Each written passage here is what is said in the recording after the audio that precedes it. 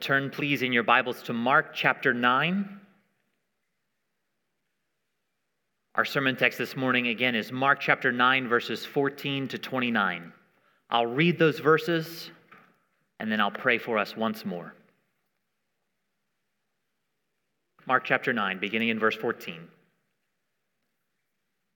And when they, speaking of Jesus, Peter, James, and John, came to the disciples, they saw a great crowd around them and scribes arguing with them. And immediately all the crowd, when they saw him, were greatly amazed and ran up to him and greeted him. And he asked them, "What are you arguing about with them?" And someone from the crowd answered him, "Teacher, I brought my son to you, for he has a spirit that makes him mute. And whenever it seizes him, it throws him down, and he foams and grinds his teeth and becomes rigid. So I asked your disciples to cast it out, and they were not able." And he answered them, "O faithless generation, how long am I to be with you? How long am I to bear with you? Bring him to me." And they brought the boy to him. And when the spirit saw him, immediately it convulsed the boy, and he fell on the ground and rolled about, foaming at the mouth. And Jesus asked his father, "How long has this been happening to him?" And he said, "From childhood. And it has often cast him into fire and into water to destroy him. But if you can do anything, have compassion on us and help us." And Jesus said to him, "If you can, all things are possible for one who believes." Immediately the father of the child cried out and said, "I believe, help my unbelief." And when Jesus saw that a crowd came running together, he rebuked the unclean spirit, saying to it, "You mute and deaf spirit, I command you, come out of him and never enter him again." And after crying out and convulsing him terribly, it came out. And the boy was like a corpse, so that most of them said, "He is dead." But Jesus took him by the hand and lifted him up, and he arose. And when he had entered the house, his disciples asked him privately, "Oh, why could we not cast it out?" And he said to them, "This kind cannot be driven out by anything but prayer." Thus far, the reading of God's word. Please join me once more in prayer. God, in this time, we ask you to deal graciously with us for the sake of your Son, Jesus, in whom we enjoy adoption as your children. God, would you send your Holy Spirit who inspired these words to help me to preach them clearly and faithfully? Would you give us ears to hear and eyes to see the glory of Jesus in these verses and the faith to which you call us? Lord, would you give us faith? We believe, help our unbelief this morning. We ask all these things in Jesus' name. Amen. Well, as I've studied our sermon text this past week, I have come to believe that this passage is in the Bible to teach us about faith. I hope to show that to you as we walk through the text together. 4 points in our sermon outline this morning. First, Mark's picture of faith. Second, our problems with faith. A third, the power of faith. Fourth, and finally, prayer and faith. Mark's picture of faith, our problems with faith, the power of faith, and prayer and faith. First point this morning is Mark's picture of faith. What is faith? What is it like? What does it do? Well, in Mark chapter 1, verses 14 and 15, as Mark is summarizing for us the message of Jesus, we learn that Jesus calls all people to believe or to have faith in the gospel. We understand that that means that Jesus calls us to reckon as true and reliable what he says to us. But that doesn't quite answer all of our questions about what faith is. As we've studied the Gospel of Mark together, what we've seen is that Mark has given to us a robust portrait of what faith is through his miracle stories. Mark has shown us what faith is, what it does, what it looks like through the miracle stories he's recorded. Remember the story of the paralyzed man back in Mark chapter 2. Jesus is preaching the word to a packed house. 4 men bring a paralyzed friend to Jesus for healing. It's too crowded, there's no access, but these men are determined to get to Jesus. So they climb up on someone else's roof, they dig a hole through it, and they lower their buddy into the middle of the crowd so that Jesus can do for them what they can't. And as the sunlight breaks through this ceiling and Jesus sees this man being brought to him for help, Mark says that Jesus saw their faith. What did Jesus see there? Well, Jesus saw 4 men desperate for him to do for them what they couldn't do for themselves. Jesus saw in these men a trust that he was willing and able to help them. Jesus saw confident and even needy dependence on himself. That's not a bad definition of faith according to Mark. Faith is confident dependence on Jesus. The next mention of faith after that of the paralyzed man in Mark's gospel is in Mark chapter 4, verse 40. The disciples are on a nighttime boat trip, and they encounter the biggest storm of their lives. They think they're going to die. They are terrified. So they wake Jesus with the words, "Teacher, don't you care that we are perishing?" Jesus stills the storm with a word, and then he says to them, "Why are you so afraid? Have you still no faith?" In other words, have you still no confident dependence on me? What's the next example of faith in Mark's gospel? From Mark chapter 5. Mark introduces us to a woman who is suffering from a terrible bleeding problem for 12 years. And she hears that Jesus is coming by. What does this woman say to herself? She says, "I know that if I touch only the edge of his garment, I will be made well." She touches Jesus' garment. She is made well, and Jesus tells her, "Daughter, your faith, your confident dependence on me has made you well." The picture of faith that Mark has given to us in his gospel is that faith is confident and even needy dependence on Jesus. There's much more we could say about faith, but that is the heart of the matter. And Christian, let me remind you this morning, this is what God wants from you. God wants your faith. He wants your trust. God wants you to go through life confidently relying and depending on him. When you're struggling, when you're guilty, when you have needs, when, as the psalmist that we read earlier, we have sorrow in our hearts all the day. God's desire is that our hearts would say with the psalmist, "I have trusted in your steadfast love. I don't know what's next. I don't know why all of this is happening, but I am depending, I am leaning, relying, banking on Jesus, on his wisdom and goodness and power." If you're here this morning and you're not a Christian, this is what it means to be a Christian. A Christian is someone whose faith is in Jesus, not just for difficult life situations, but for matters of eternal importance. A Christian is someone who is relying on Jesus to reconcile him to God.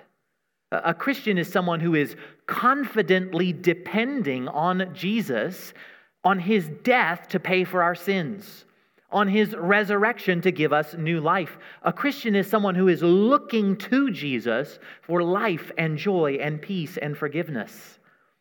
That's what Mark has been calling us to do throughout his gospel, especially as he's recorded these miracle stories. The miracles of Jesus, they are not merely allegories. They are real historical events that really happened with eyewitnesses. They are also living pictures of saving faith in Jesus. Like the blind who come to Jesus for sight, like the sick who come to Jesus for healing. Mark calls us to come to Jesus and to lean on him for all that we need in this life and eternity. That is the picture of faith that Mark has given to us. It is confident dependence on Jesus. Well, I begin with what we've seen so far in Mark's gospel, because our text this morning really doesn't open first with a picture of faith as much as a picture of our problems with faith, the problems we tend to encounter as we pursue faith. That's our second point this morning, our problems with faith. Remember last week we saw that in the passage immediately prior to this one, Jesus had taken Peter and James and John up a high mountain to witness his transfiguration.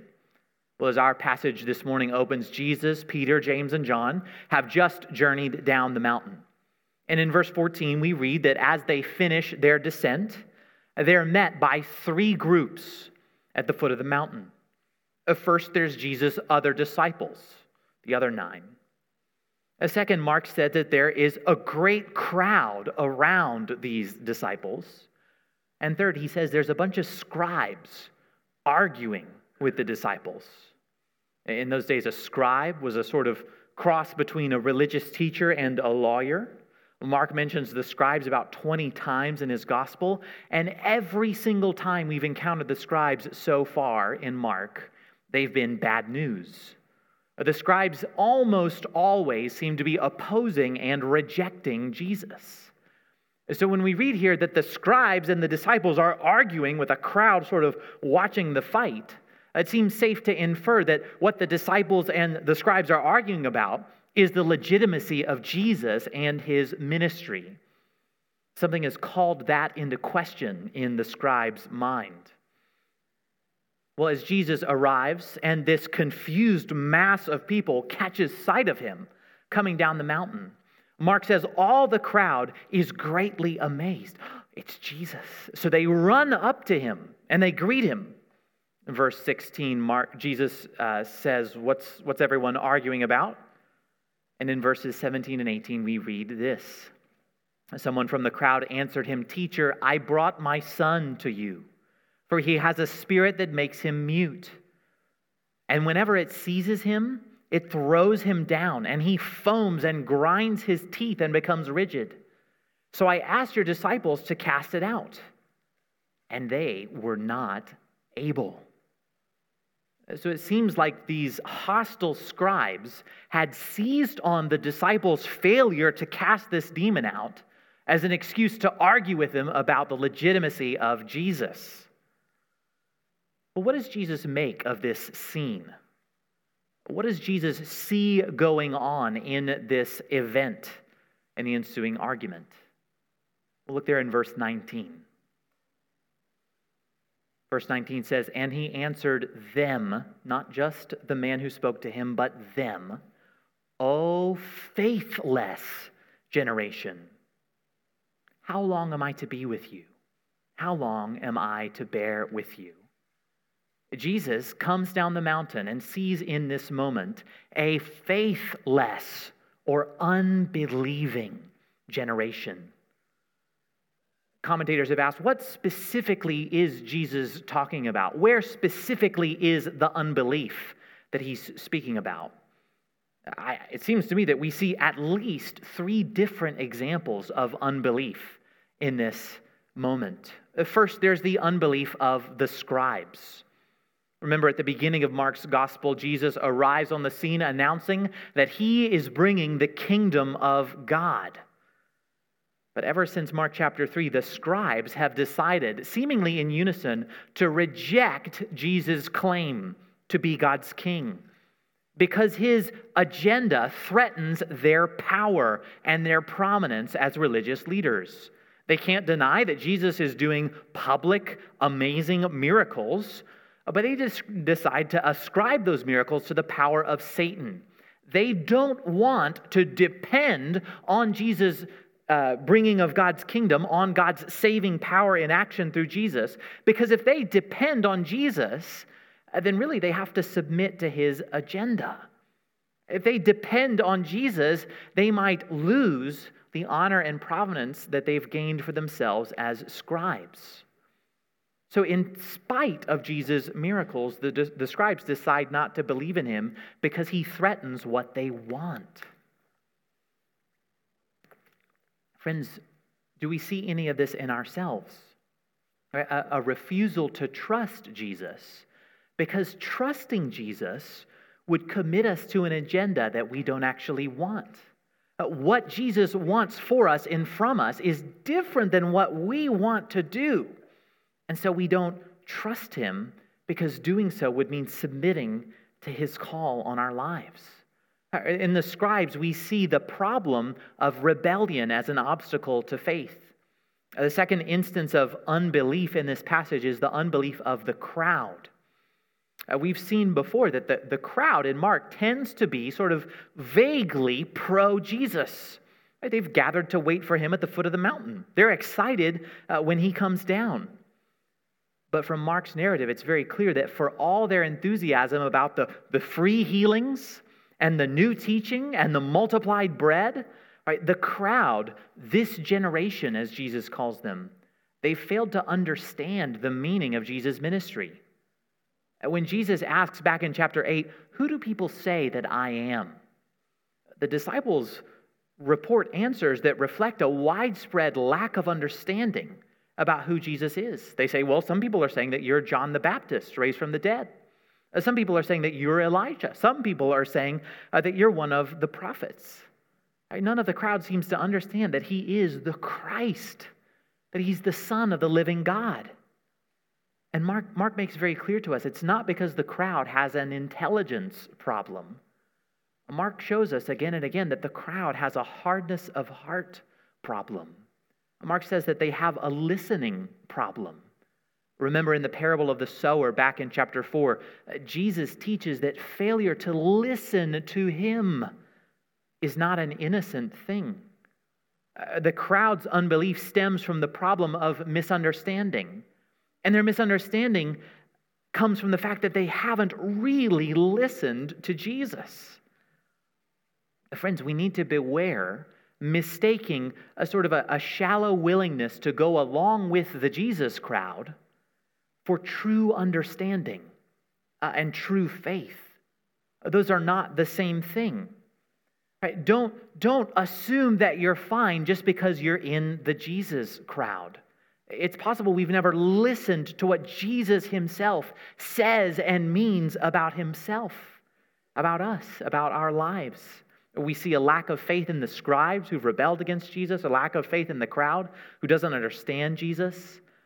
Third, we see a lack of faith even in the disciples. We saw back in Mark chapter 6 that Jesus had given the disciples authority over the demons to cast them out. But in verse 18, we find the disciples were unable to cast out this demon. It seems like they were up against some sort of especially hardy demon in this case, a different kind.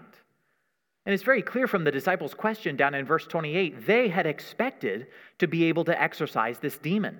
They say, why could we not cast it out? And Jesus' answer there in verse 29 is that this kind cannot be driven out except by prayer. We'll say more about that later, God willing. But Jesus seems to be doing more than just explaining obscure laws that govern demon activity. Jesus seems to be indicating that the disciples failed to pray in this instance. We said that faith is confident dependence on Jesus. Well, it seems that the disciples' prior success in casting out demons had left them confident, but really not that dependent on Jesus. It seems that the disciples had come to think that they had some sort of power resident in themselves. And when the going got tough, they didn't humble themselves in earnest prayer to Jesus for help. Right? Rather than confidently depend on Jesus. It seems like the disciples have become self-reliant. Friends, do we see any of this in ourselves?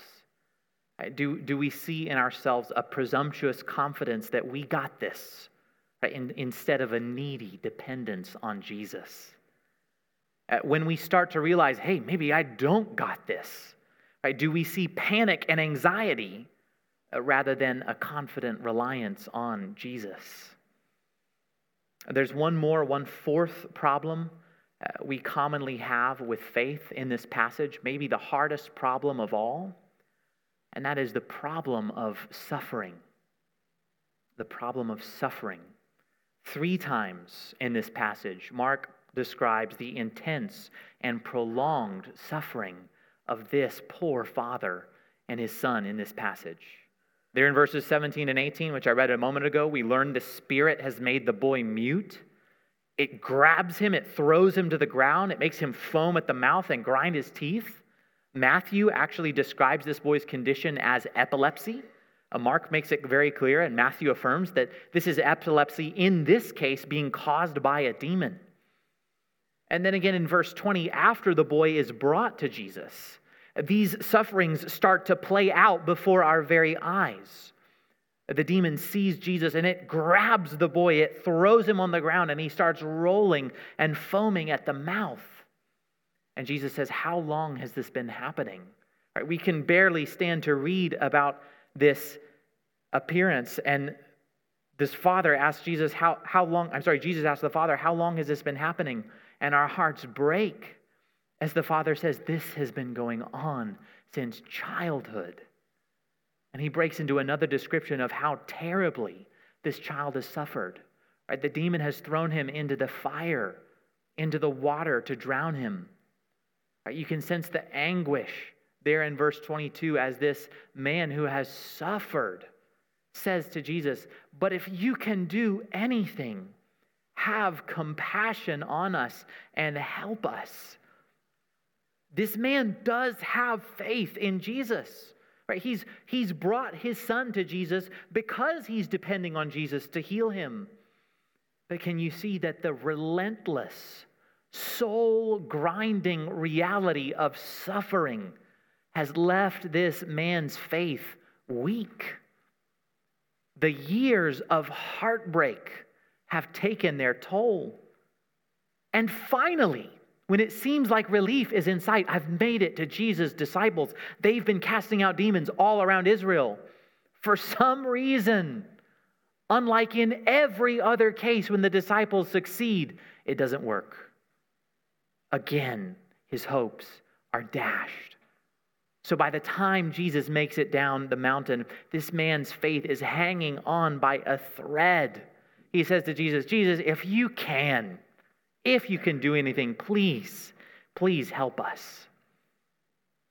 Brothers and sisters, the Bible is so realistic about the strain that prolonged suffering puts on our faith.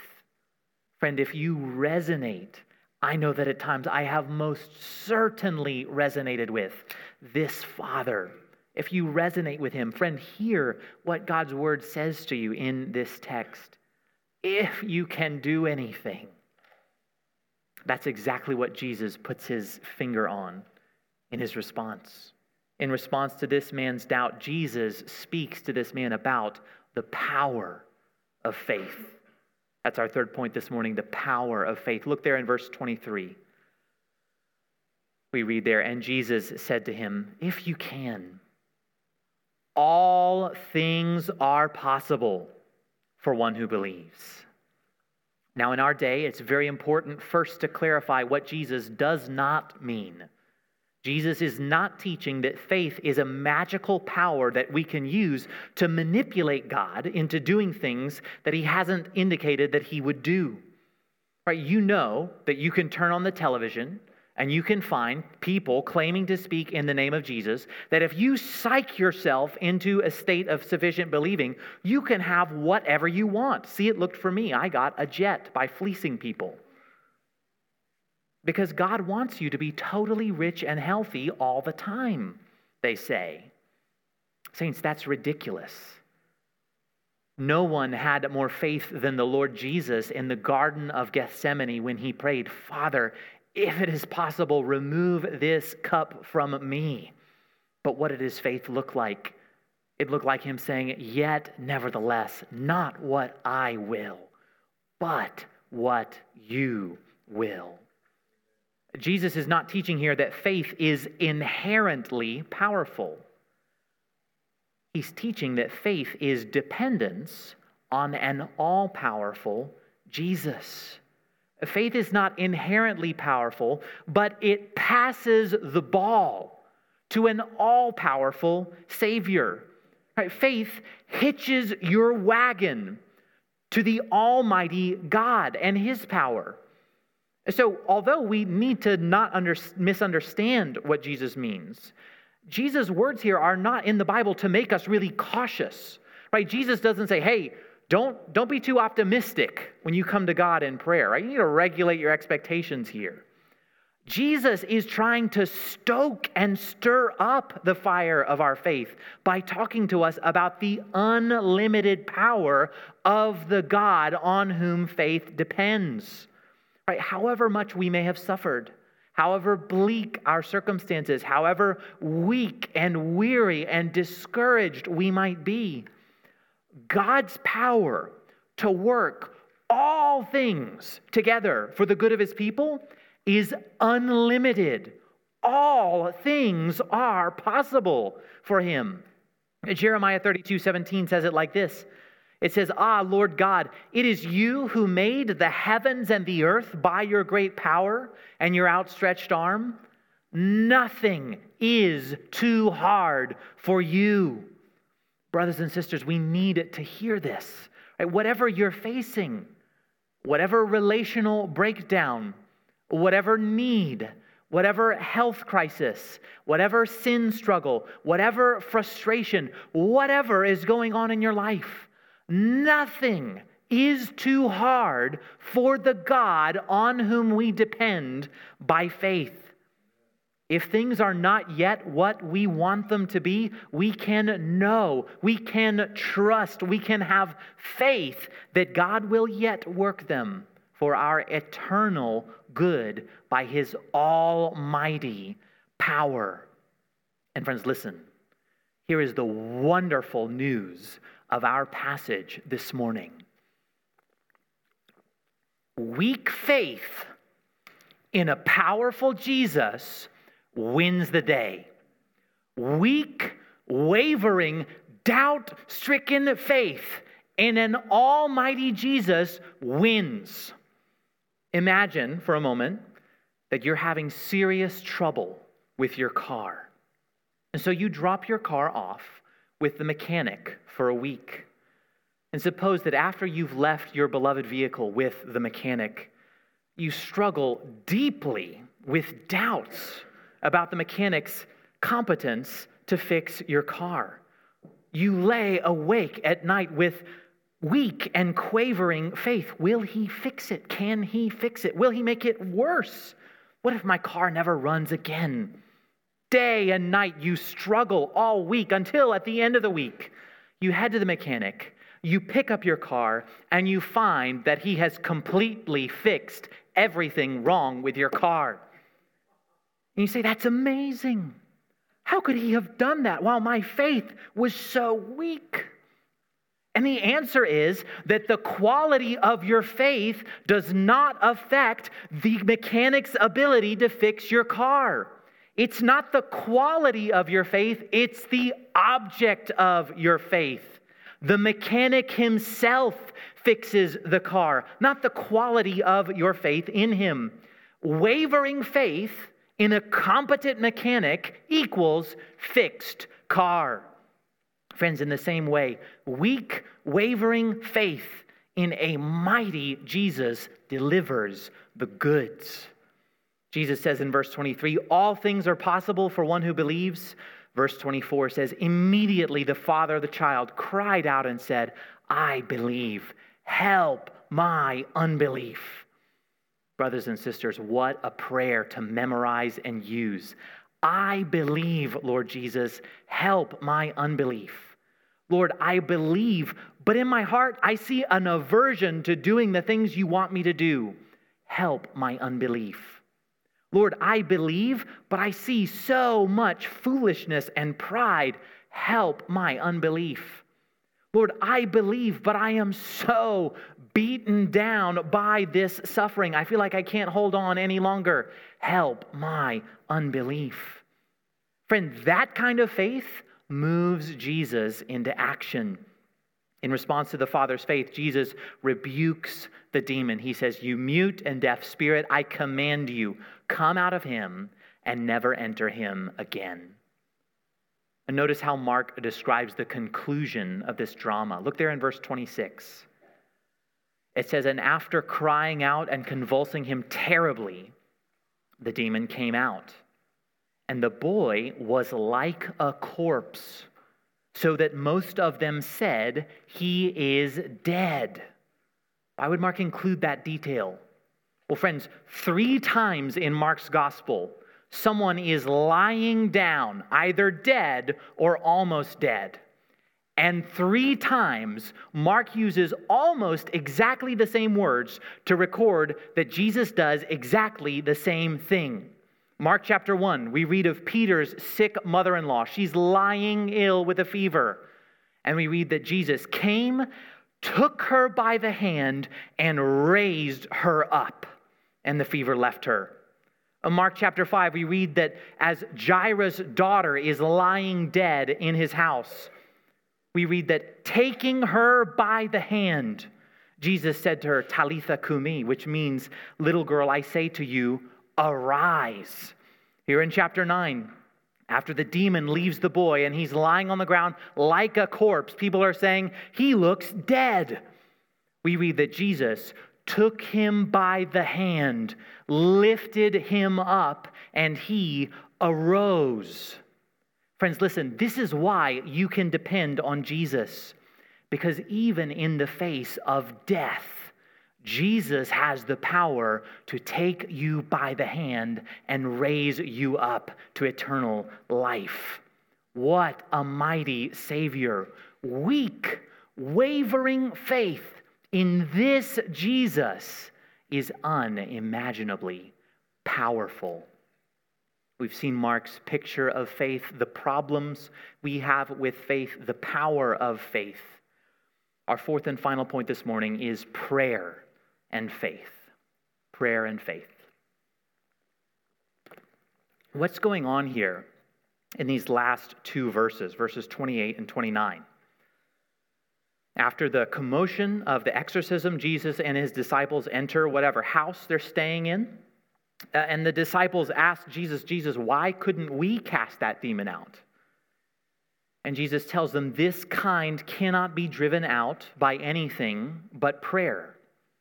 We might be tempted to see that as sort of a random piece of demon trivia, almost like a strange animal fact.